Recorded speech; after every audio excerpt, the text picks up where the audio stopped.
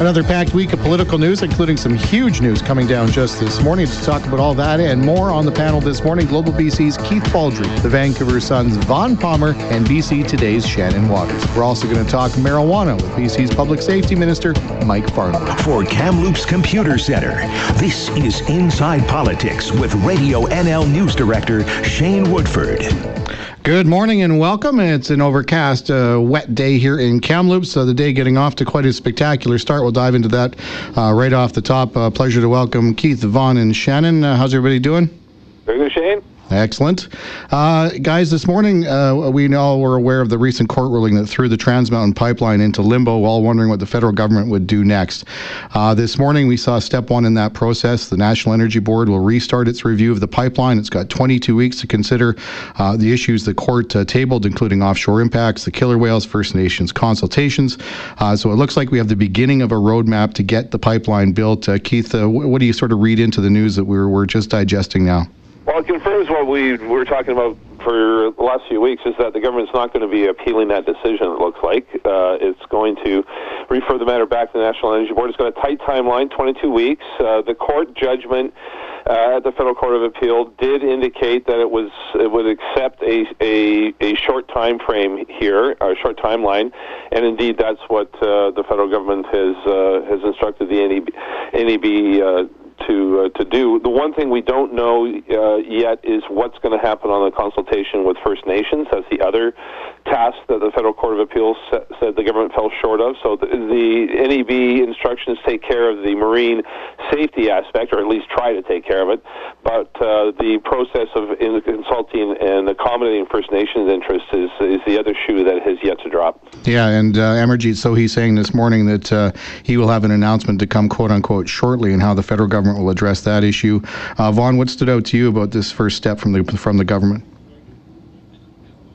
Okay. Apparently, we're waiting for Vaughn to join us. Shannon, we'll go to you. What do you expect comes on the First Nations consultation front? I note Amarjeet Sohi saying that in the Energy Board review process, as it restarts, they will open up for input from that side. So maybe that's part of it. Well, and I've heard that they're apparently looking at trying to get a federal judge, potentially a retired federal judge, I should say, on board for the First Nations consultation side of things to ensure that they get things right. So that could be an interesting factor, having someone, who's very familiar with the law, the court-ordered requirements there, whether or not that does result in sort of a more engaged and authentic process, and whether First Nations feel that it does actually improve things, I think at this point is anybody's guess. But, we're still waiting to see what Ottawa's going to do on that front. Yeah, on the offshore marine stuff, one of the bigger issues was, we're going to get some more oil tanker traffic from Trans Mountain, but as been pointed out by a lot of people, including Ross Ellis up north, the BC Liberal MLA, there is a ton of oil tanker traffic and other tankers and BC, all of the stuff flowing through. And I was struck by a comment from the Department of Fisheries and Oceans Minister Jonathan Wilkinson this morning. I'll just play that really quickly now. The issue around the South Resident killer whale and the plight of the killer whale doesn't relate directly to this project alone. It relates to the lack of availability of Chinook salmon. It relates to the contaminants that exist in the water, and it relates to all of the marine shipping that happens in the Burrard Inlet and the Salish Sea, which is 3,200 large container ships and cruise ships, thousands of BC ferries, tens of thousands of recreational boats. And if you're going to address the issues of the South Resident killer whale, you need to address the acoustic disturbance from all of those in a comprehensive way. 6 more oil tankers a week is something that is important to mitigate, but this is a far bigger issue. Yeah, a far bigger issue, and one wonders how they're going to tackle all of that. Keith? Well, yeah, his comments, I think, raise a point that are lost on a lot of people. There are something like 23,000 ship movements in the Salish Sea every year, and that's quite apart from pleasure craft. That is BC ferries, container ships, which basically bring you 90% of everything you own, wear, eat, and consume comes through a container ship. So it's a massive amount of marine traffic that takes place quite apart from the Trans Mountain pipeline project. So I think it's a real misread and misnomer to think that that banning Trans Mountain, an expansion of Trans Mountain tankers is suddenly going to free the killer whales and the orcas. No, they are facing far bigger challenges than this particular marine project. And I hope more work is done to alleviate or sort of eat the challenges that come to saving the orca population, but they are facing some serious problems, and they have nothing to do with the Trans Mountain pipeline project. Vaughn, you've joined us now. What did you read into this morning's news from Ottawa as far as the beginning of a roadmap to get the Trans Mountain pipeline built? I think they read the court decision very, very carefully, and they took the two signals that the Federal Court of Appeal gave. The Federal Court of Appeal said they could get the issue revisited by the National Energy Board on a tight timeline. 22 weeks is tight, and it looks to me as if they're also going to take the direction for a focused engagement with First Nations. So not going back to square one, not sky's the limit, a horizon review, but focus on the issues that they fell down on in the final phase last time. So the government's going to have another go at it. They've taken, as I said, the strong hints from the Federal Court of Appeal that this thing can still get approval. And, if the court meant what it said, this may well pass the test. Yeah. Final word to you on Trans Mountain, Shannon. Mike Farnworth's on the line. We're going to get to him after commercial break. But as we look on forging ahead with the pipeline and especially on the offshore conditions, the Trudeau government has taken some action on offshore marine protections. It's got that $1.5 billion marine protection plan. All of that's going to be sort of resubmitted to the National Energy Board. I guess the question of the day is how will that impact whatever its reassessment of this particular project is, and then what will the government see? Will it be a yay or nay? Although I assume it's going to go more one way than the other. It definitely sounds like the government wants to get to yes on this.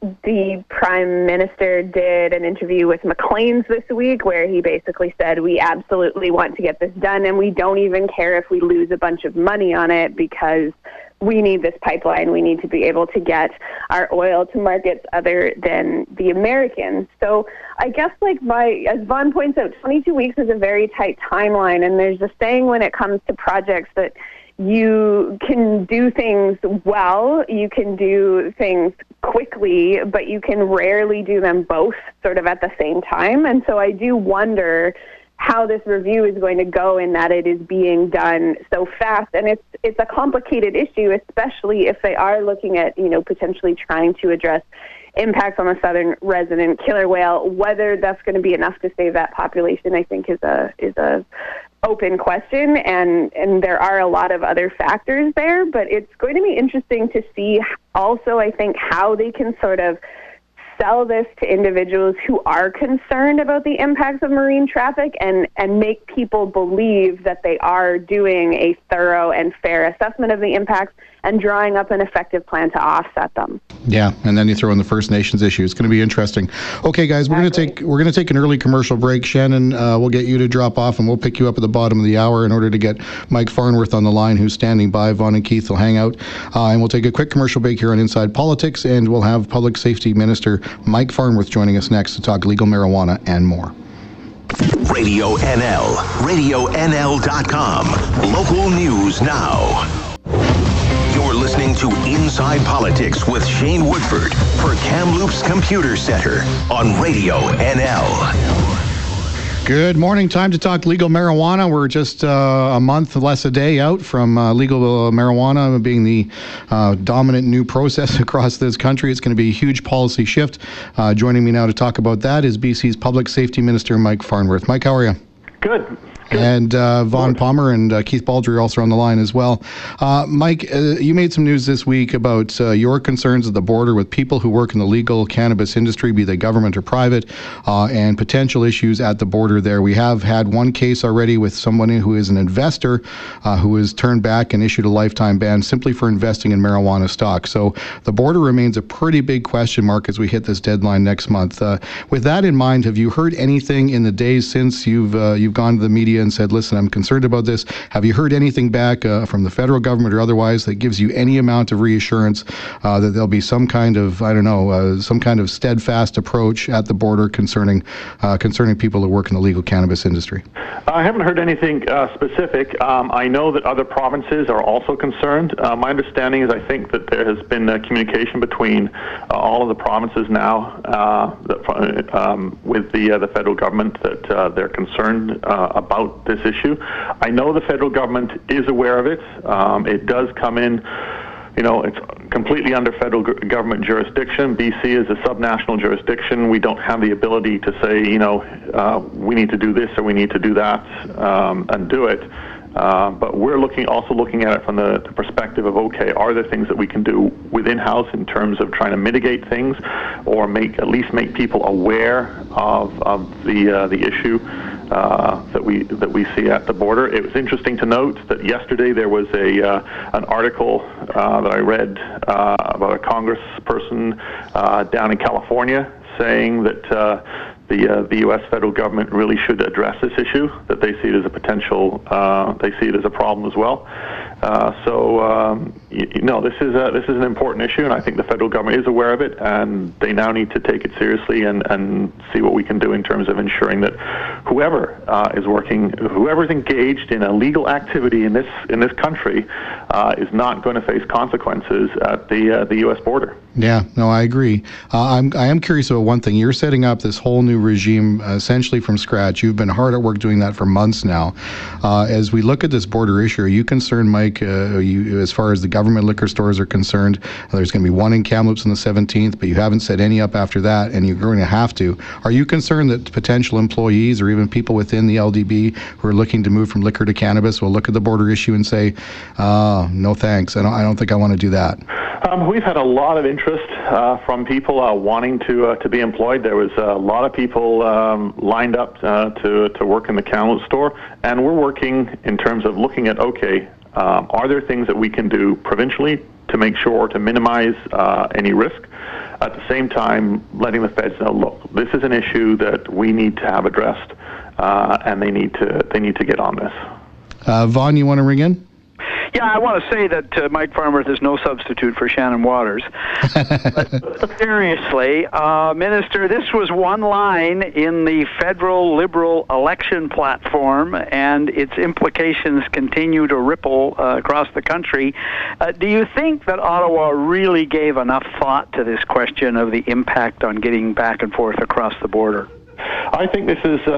when this whole issue of the legalization came up, I don't think anybody fully, truly understood where the tentacles of this octopus, as someone described it to me, reached. Because just in my own experience, in terms of having been given this file, where it spreads and where it goes, and all the different avenues and alleys and sideways that you go down, and all the issues you got to deal with, I don't think the border issue was one that really people thought about. It is, as they say, an unintended consequence, or as Donald Rumsfeld once said, we have the known knowns, the unknown knowns, the unknown unknowns, and this, I think, is an example of that. Keith? Thank you. Yeah, just again for the minister, what steps are being taken internally in the government, within government, to either obscure or sort of cloak the fact that employees are working in the cannabis section, so border guards don't Google someone's name and up pops assistant, deputy manager for liquor distribution branch cannabis section? We are looking at a number of ways in which we can ensure that we can minimize any risk if this is a problem. I can't go into detail. All I can tell you at this point is that the ministry is aware of it. We are looking at what measures that we can take in terms of our jurisdiction, and at the same time letting the feds know this is a problem and they need to make sure that they address it. Mike, are you worried about hitting the border yourself? I mean, if you hit the border and someone says, what do you do? And they eventually say, so are you the guy that brought or is working to bring in marijuana in the province? Do you feel that you yourself are at risk or no? Let's put it this way. I hope that common sense prevails. I hope that common sense prevails. I know the feds are aware of it. We're looking very closely, working on this issue at how to deal with it. And I think people just need to be careful and aware when they go to the border. And it applies on a whole range of levels. I mean, this isn't just about government employees, it's about private sector employees, it's about private businesses who aren't even related to cannabis. It's literally about anybody when they're going across the border. It will be legal in this country to consume, use marijuana, work in that industry. It's legal in Washington State, Colorado, and Oregon, and an increasing number of U.S. states. People just need to be very much aware of at that border on how you answer questions that you are asked.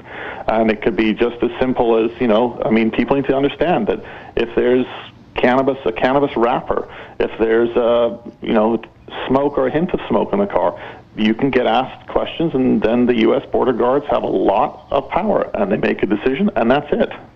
On as far as impaired or drug-impaired drivers, Mike, here in Kamloops, the detachment's going to take a pass on using the Draeger Drug Test 5000, which is a ridiculous name, by the way.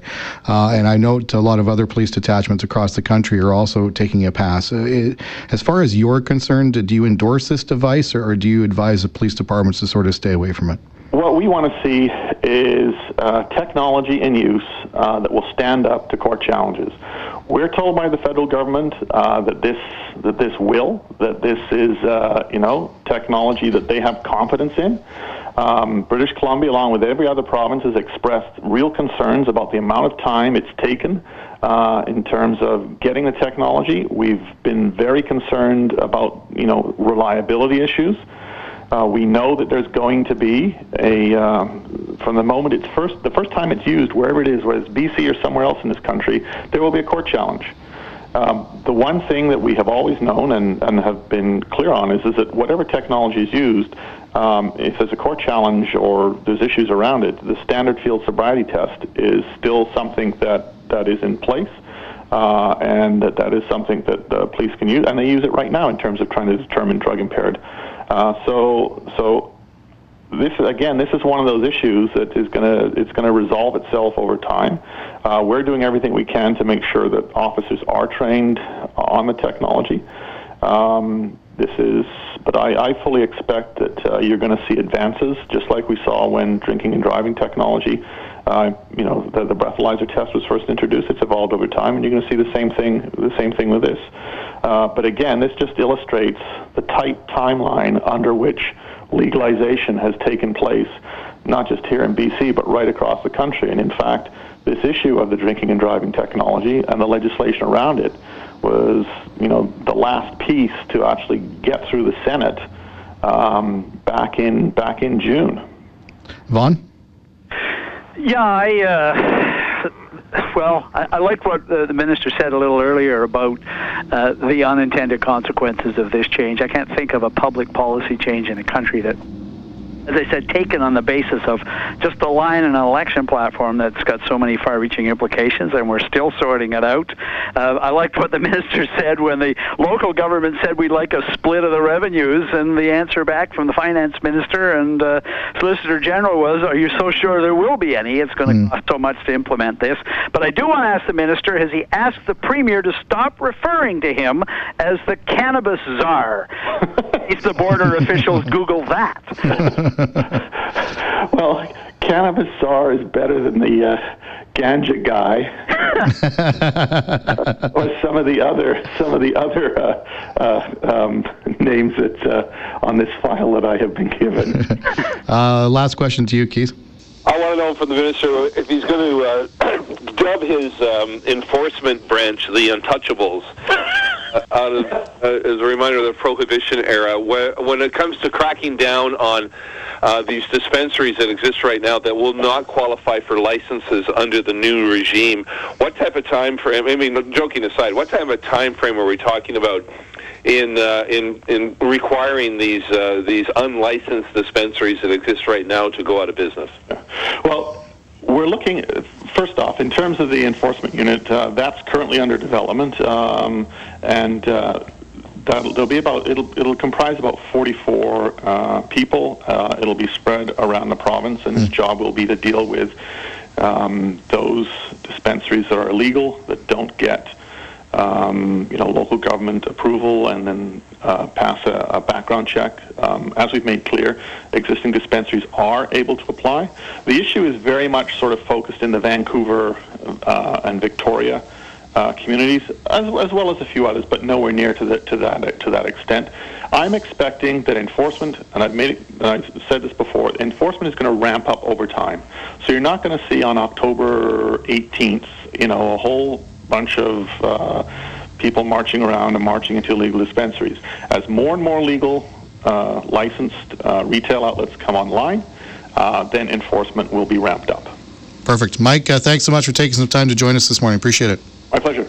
There we go. Public Safety Minister Mike Farnworth talking about legal pot coming our way a month less a day from today. Keith and Vaughn are going to hang on the line, and we'll reach out and get Shannon Waters back on the line, and the panel will rejoin us after this break in news to the bottom of the hour. Local news now. Radio NL, 610 AM and RadioNL.com. For Kamloops Computer Center. You're listening to Inside Politics on Radio NL. Once again, here's Shane Woodford. Good morning. Welcome back. We got the full panel back. Keith, Vaughn, and Shannon. Interesting stuff from Mike Farnworth. I note he danced around some specific information on some questions concerning legal marijuana. I was really interested to hear about the 44 enforcement officers, Shannon. I thought to myself, BC is a big place, and 44 is probably not going to cut it. Yes, I was somewhat surprised by that number as well. I mean, we had heard that it was likely going to be, a fairly small force. I would imagine they're going to be concentrated in, some of the areas that are likely to be more problematic when it comes to legalization, potentially Vancouver, Victoria, some of the communities that have been permissive about having cannabis dispensaries, which I guess we're going to have to get used to calling them something else because they're not allowed to call themselves dispensaries anymore once they become legal. Yeah, that's true. Keith, I also was struck by how Mr. Farnworth kind of chose his words very carefully when he responded to your question about efforts to perhaps cloak the identities of people working in the cannabis industry so border guards couldn't Google them. He definitely got a sense something was up there. Yeah, something is up there. I've been talking to some government employees who the BCG has flagged this early on, that this was a concern. And I wonder whether they're even going to scrub the word cannabis from all government files. I'm not sure that may meet the requirements of the Privacy Commissioner, who may say, no, you have to be completely open and transparent about what government does. But I think they are it's a bit of a pickle that how do you protect the rights of someone who's actually engaged in illegal activity, which is, cannabis will be legal as of October 17th.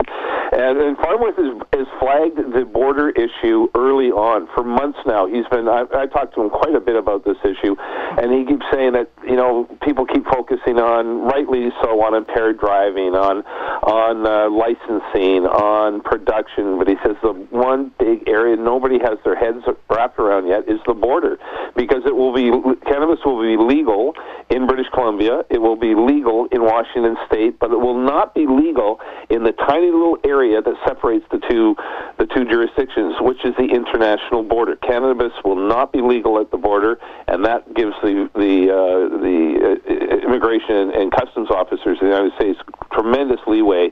Not that they need any leeway anyways, because they can do anything they want, to basically refuse entry to all sorts of British Columbians, whether they work in cannabis, private, public, or whether they consume cannabis in their previous years. Yeah, I honestly thought the border would be a problem, but I was looking at it more from the view of, if you have a marijuana conviction or you say something, I'm going down to Washington State to check out your marijuana compared to ours, that you run into trouble. I didn't expect them to be so voracious about, people who invest in marijuana, people who work in the cannabis industry. It really seems they've gone an extra step, and quite frankly, I'm not sure even if Ottawa is willing to call up Washington that the other side of the phone is really going to do much to help them out, Vaughn.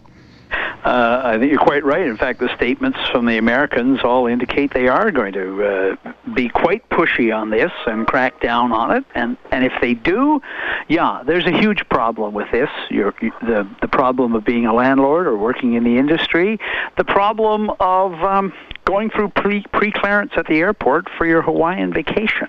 They can stop you. And they can not just only stop you, they can ban you for life if they decide to treat you like a member of a drug cartel. So I think the Canadian government is going to have to try to get some kind of an understanding with the Americans that don't ask, don't tell, or look the other way, or nudge, because otherwise, I think it's going to have an impact on tourism to the United States, and I think it's going to have an impact on people working in the industry, people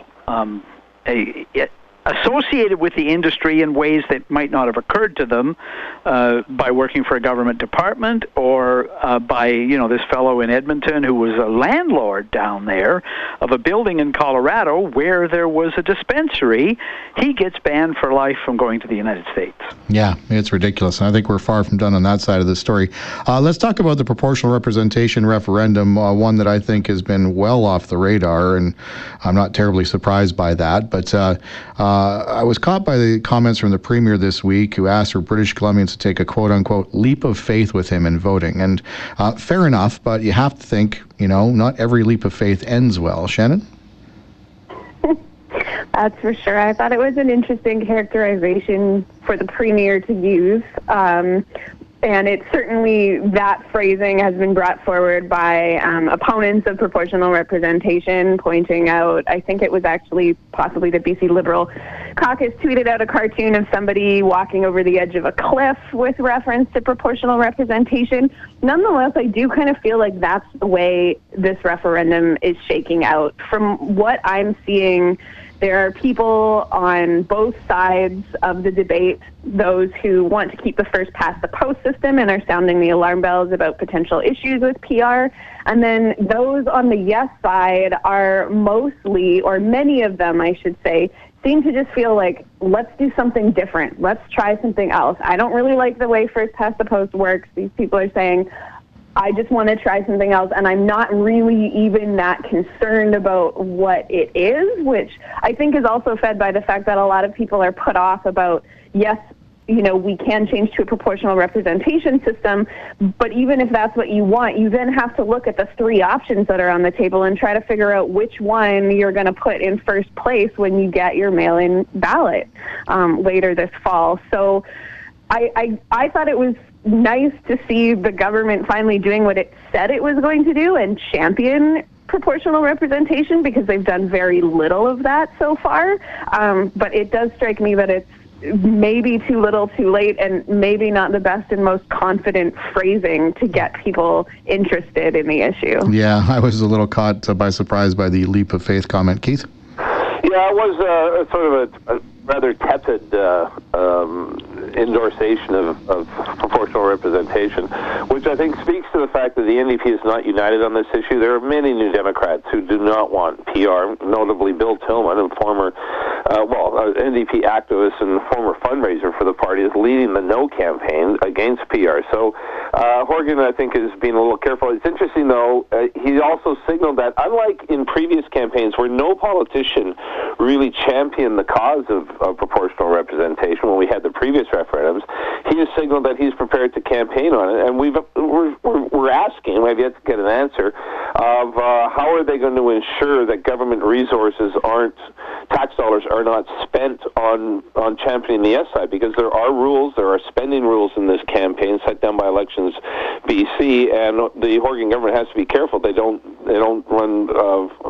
flaunt those rules. So using tax dollars to promote PR is a dicey situation for John Horgan. He can use his speech at the UBCM to raise the issue. It'll be interesting whether he uses other venues and platforms that he has in the weeks ahead to continue to sort of beat the drum for PR, because again, there are ramifications if any tax dollars are spent on this. Yeah, and it's not just the government of the day, the opposition and even the Green Party, all three registering as third parties with Elections BC, something that, as Yvonne noted, it means a far more political tone to this electoral forum debate as compared to the previous two.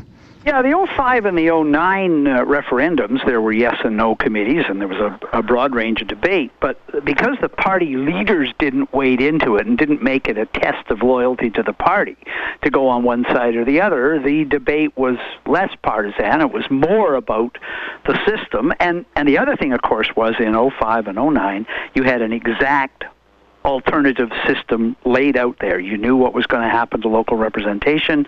You knew what STV was, and you could compare the two.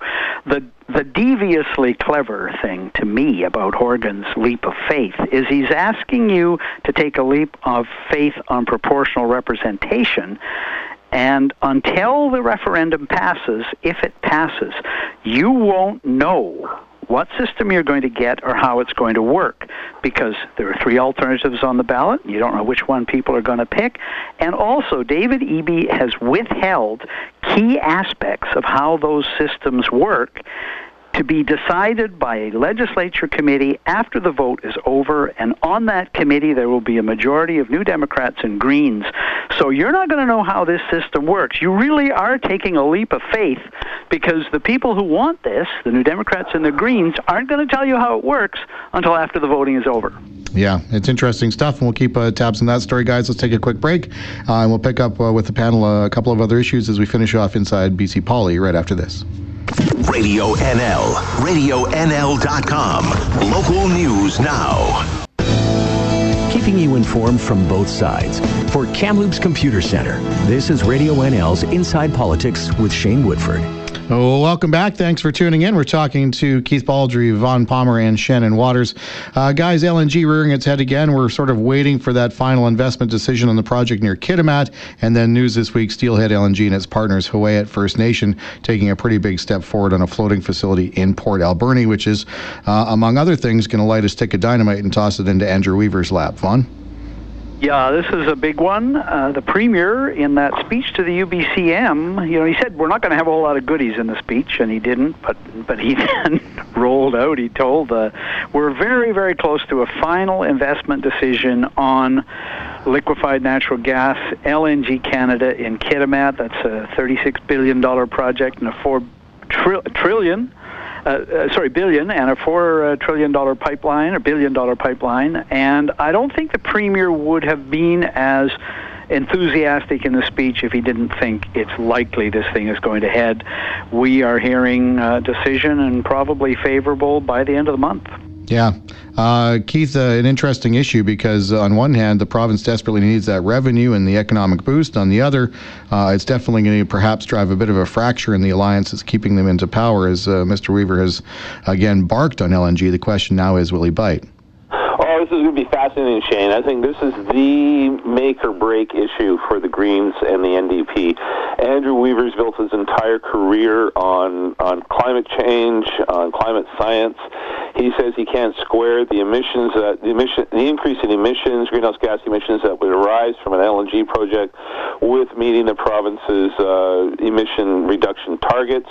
The NDP will echo the argument made by the BC Liberals that they used to ridicule, in that BC's LNG will replace China's coal, and that therefore that should count as a net reduction in emissions. But it's going to be a fascinating brinksmanship debate between Weaver and the NDP over whether or not he withdraws support from the NDP over this issue. It's unclear when he could do that. There's no confidence vote scheduled until the budget vote next March, and at that point he could theoretically withdraw support.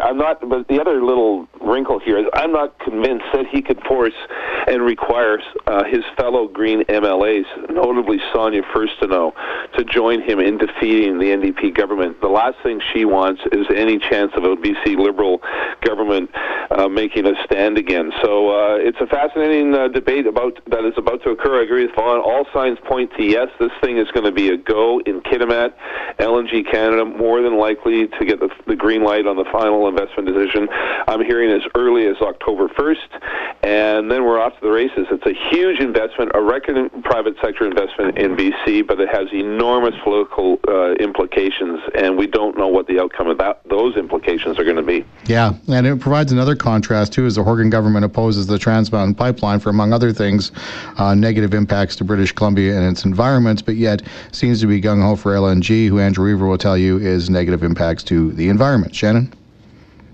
Yeah, and that's something that, Weaver has brought up multiple times. Obviously, he's opposed to the pipeline as well. I think sort of maybe the potential escape hatch here for Weaver with this stick of dynamite, as you put it, is going to be the province's climate action plan, which is supposed to be coming this fall. They've been working on this for a while. It's been brought up several times that the impacts of an LNG industry will be worked into the province's climate plan, will be accounted for and mitigated there. And so potentially, depending on what we see, Weaver could still say he's sticking to his guns and opposing LNG, but say that the government has sort of adequately addressed the environmental impact and the concerns around industry with its climate plan, and therefore he can sort of grudgingly go along with it.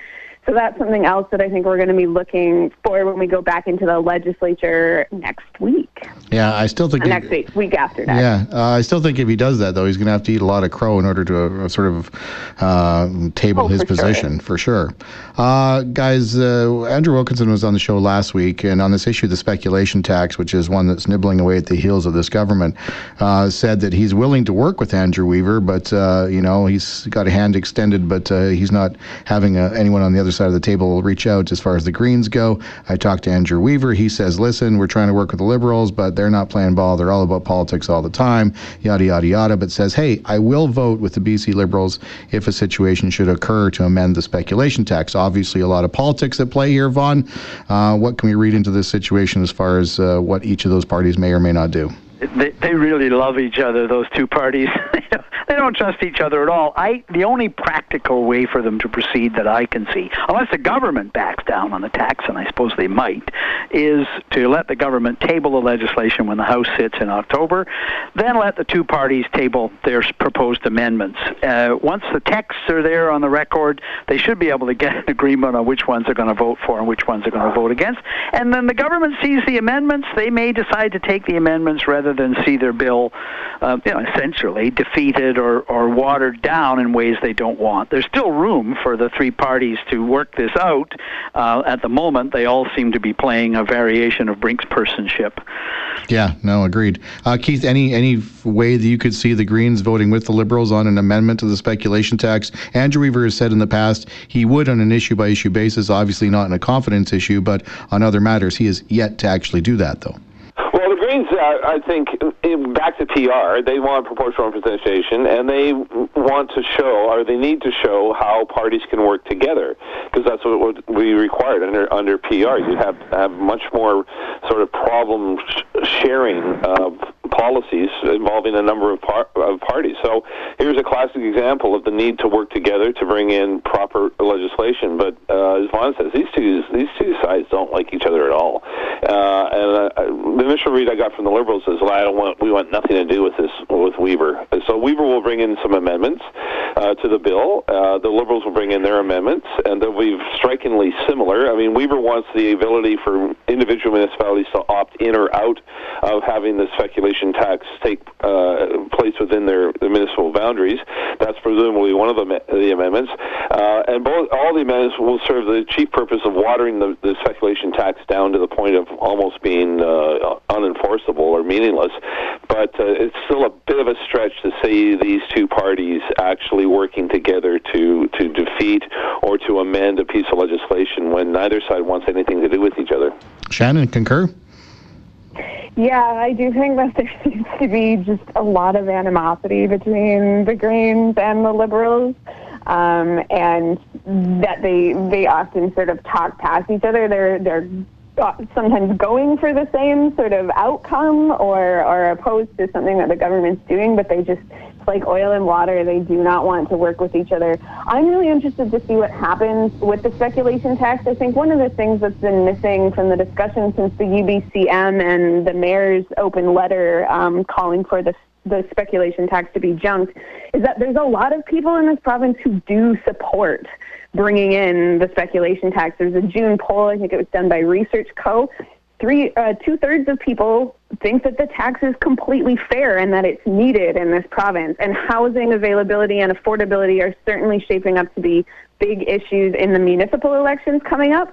So I think it'll be interesting to see when the legislation actually comes through and the parties start talking about it, what the public reaction is like, and whether that sort of maybe changes the conversation a little bit. I do feel that Andrew Weaver may have had some pressure from his constituents to sort of ramp up his opposition to the speculation tax. Oak Bay Gordon Head is a very wealthy community within sort of the Capital Regional District, and I'm guessing a lot of those people would be hit by the speculation tax. Yeah, I would attribute some of that support to people who just want some action on the housing crisis and are just seeing the word speculation tax without really knowing how it works so much. I think people were just desperate for some kind of movement on that crisis. But anyway, we're out of time. Keith Von Shannon, always a pleasure. Thank you so much.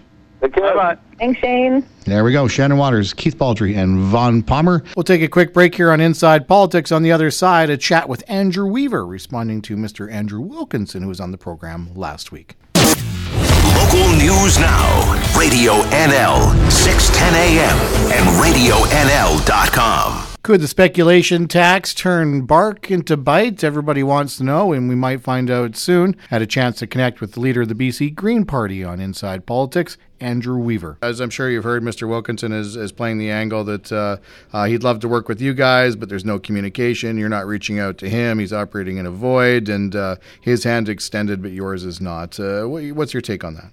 That's ironic in light of the fact that one of the first things I did as leader of the BC Greens, and after he was elected leader of the BC Liberals, was send him a letter saying how much we want to work collaboratively, because we believe that good public policy evolves when people bring their best ideas to the table and we collectively find the commonality to ensure that we can support each other's best ideas. I have not had a response to that letter, to be honest. We asked specifically in that letter, couple of things. We asked the courtesy. If the BC Liberals would like our support on amendments, and we'd like to support them, please do one of two things.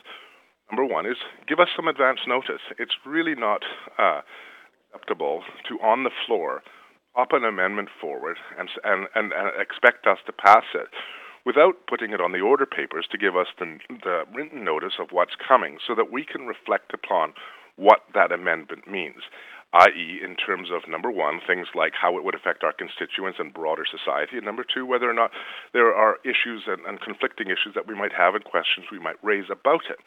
The second thing we ask is that you please use legislative drafters. We have, for the first time as opposition parties, access to legislative drafters. We can have amendments passed that are legally written to ensure that all other statutes have been examined, et cetera, et cetera. To just write something and present it on the floor with no minute's notice, it's good for policy debates. No question you can have good debates. It's not good to pass for public policy because, in the end, you could create law that could be inconsistent with other laws, and you can create more problems than good. Never had a response. So we're very surprised that they would say that. We'd be delighted to work together, and I did so with the former government for many years. So, in your mind, Andrew, this is sort of political posturing. They're trying to put you in the worst light possible and position themselves in the eyes of the electorate. Is that more or less what you think is going on here? It's pretty clear to me that what's going on here is that the BC Liberals are in this quest for power and not in a quest for advancing good public policy. Because, the BC Liberals, it's about power. It's not about public policy. I got into politics. My colleagues Adam and Sonia got in to advance good public policy. We would do that no matter who's in government, and we've written and asked to work with the BC NDP and the BC Liberals, and we have a confidence and supply agreement with the NDP. We tried to establish with the BC Liberals. They're not interested, and it's so much so that there are examples that I could give where we see the BC Liberals actually doing what they can to ensure that our views not only are not supported, but are not even presented at the legislative floor. Shenanigans in terms of cutting down debate early when somebody's not there in order to pass things through, whether it be in budget estimates or in water session, things like, not ensuring that we can't do our jobs as effectively as we should be able to. Two examples. My colleague Adam Olson once wanted to attend a funeral of a great Songhees leader and a relative of his, both as our Indigenous critic as well as a family member. And he went to the House Leader, the Indigenous critic of the BC Liberals, and asked if he would join him at this. And they could pair, and in the so-called pairing system, common in Western parliaments, they would both go, and they would know that if a vote were to happen, the fact that they're both there would not cause a vote to go against government. And of course, the House Leader said, "No, we're not going to do pairing." Same thing happened to me. I was invited to make some key presentations at a major international tech conference, as well as to participate in that conference and meet with leaders, worldwide tech leaders.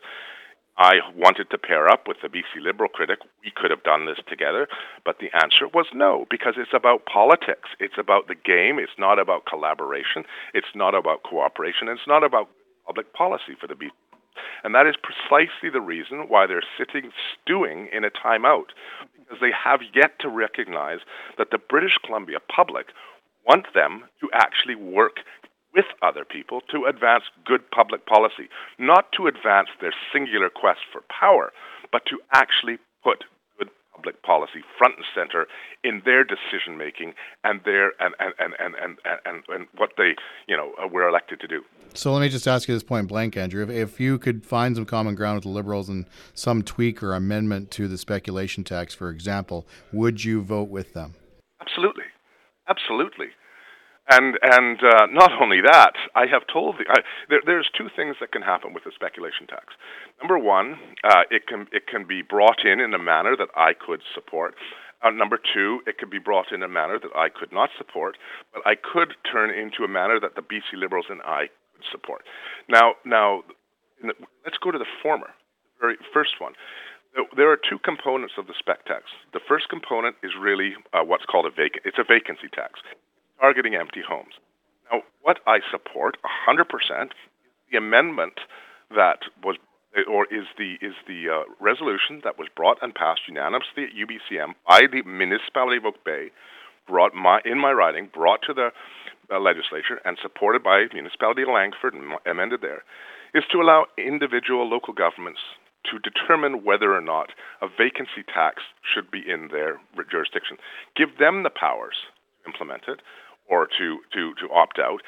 Let the money stay locally and target that not only based on the knowledge they have of the local communities. I can support that. Now, I know that the City of Victoria asked the province, and UBCM also in a former resolution asked the province to enable local governments to implement a vacancy tax. I actually have that legislation drafted. I went through the process. I gave that legislation to the BC NDP. I'd be delighted to give that legislation. That legislation basically does what was done in the Vancouver Charter, which is to allow local governments to, in the case of the Vancouver Charter, the Vancouver government to implement a vacancy tax. Vancouver wanted it. They did it. Victoria wants it. Let them do it if they want it. But do not impose this on jurisdictions when you don't understand the secondary ramifications of those jurisdictions.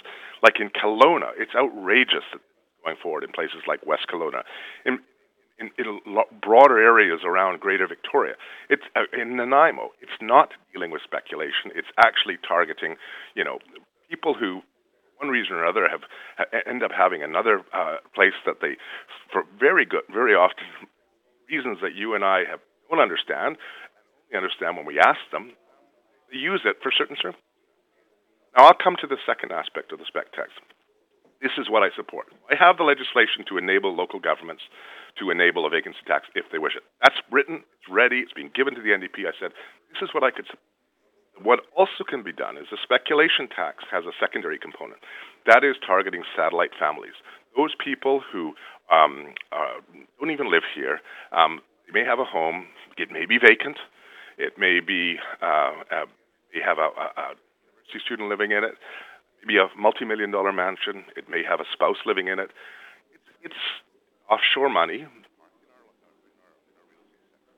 I have no problem going after those and recognizing that there is a tax that needs to be applied to pay for the social costs that have arisen because people are using our education systems, they're using our healthcare systems, they're using our social services, and they're not paying for that because their income is being declared elsewhere. They're declaring little or no taxable income in Canada, and yet they might be sitting in a multi-million-dollar home. And I know I have the support of West Vancouver and other jurisdictions in supporting that because Vancouver has 1,700 empty homes. They're not 1,700 people from, Victoria who happen to have a home in West Vancouver that they're leaving vacant just for the heck of it. The money is offshore. Those homes are vacant. Have a student come in every now and again, and those are speculative houses. We have no problem supporting that. So if you split the two parts of the speculation tax, one is vacancy tax attacking Canadians, don't do it. Final question on this topic, Andrew. If let's take the BC Liberals out of the equation, if you have issues with the speculation tax, is there any way that you can or any leverage that you have to force those changes? Well, the best, in collaboration in my view is you come to terms with bring forward ideas that you can all support. I can see a very real way forward here where the BC NDP have listened. The BC Liberals have not proposed a singular solution to this. And I could foresee where the BC NDP bring forward something that I can support in light of what I just articulated. I could see them bringing in something I can't support, but that could support with the support of the Liberals. There is a way forward. Mr. Wilkinson has said that he's offered his solution. I don't think people have read his solution, but it's half-baked.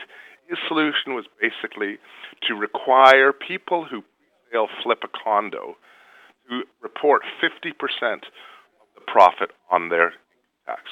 Well, to be blunt, you should be reporting that anyway. And why 50% and why not 100%?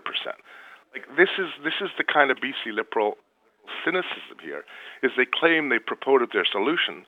Anybody who's got 15 minutes, go on the website, look up their solution, which was in this year's Legislative Private Members Bill, and you'll see just how flaky it is. 50% of a flipping profit that you got is to be reported on your income tax. You should be doing that anyway. It's a net capital gain, and if you're not reporting it, why aren't you reporting it? Right? This is the BC Liberal games in action. Slightly different vein here, but I know Carol James has said this renter's rebate that you guys don't like is not out of action. It's sitting on the bench, and in fact will make its presence felt someday. Your opinion on that? Yeah, so with we have been very clear along the lines that we have shared goals here with the BC NDP. What that is to help renters. Now, the question I have asked is this: does giving them $400 actually help them? Well, at the first glance, you might say, "Oh, yeah, it does." Then the second question I ask is this: does an increase of 4.5% this year help them? And the answer is very clearly no. So, in our view, it would be better served, and rather than giving $400 to each renter, whether they need it or not, is to do two things. Because I would argue that the former is nothing more than simply a subsidy to landlords. The money flows through the renter to the landlord. What I would argue is two things, number two, to be done. One, there needs to be an injection into the two existing programs, the SAFER program, rental support for seniors, and the lower income rental support supplement program. Both of those recently did have an injection of funds. We pushed hard for that into the discussions leading up to the budget submission, Budget 2018. They were announced on August the 30th. We're very pleased with that. Second thing that needs to be done is you need to take a good hard look at that formula, which is that the annual rental increases are 2% plus a rate of inflation. That's 4.5% this year, 4% last year. That's a heck of a lot of an increase in 2 years. And other jurisdictions like Ontario and Manitoba, Quebec, Ontario and Manitoba allowed 1.8%. And I can tell you, when you roll the numbers through and you look at whether a renter would be better forward by getting $400, or whether that 0.5% might be better, brought in line with cost of living as opposed to, rent rates that are going up, they're way better ahead with the approach Greens will push for, which is to look at the allowable increase, rather than hand out $400 each. And at the same time, saving $200 million, which would be better used in terms of affordable housing. So the reality is here, this is what the BC Greens have been pushing for many, many months, and I believe that, rather than saying you're not delivering on a $400 promise, in good collaboration, what we're seeing here, the BC NDP are reflecting upon it and saying, you know what, we don't have all the ideas. Some ideas maybe we hadn't thought through, and it's okay for us to think about this a little more carefully and perhaps do something that is even better for renters. And renters win in the long run by the good policy as opposed to, catchy election slogans which were made to try to win the last provincial election. That was BC Green Party leader Andrew Weaver. And that's it for today's edition of Inside Politics. My thanks also to Mike Farnworth, who called in, BC's Public Safety Minister. We'll see you again here on Radio NL next week. 1230 Merritt, 1340 Ashcroft Cache Creek. From CHNL in Kamloops, this is Radio NL 610 AM. Local news now.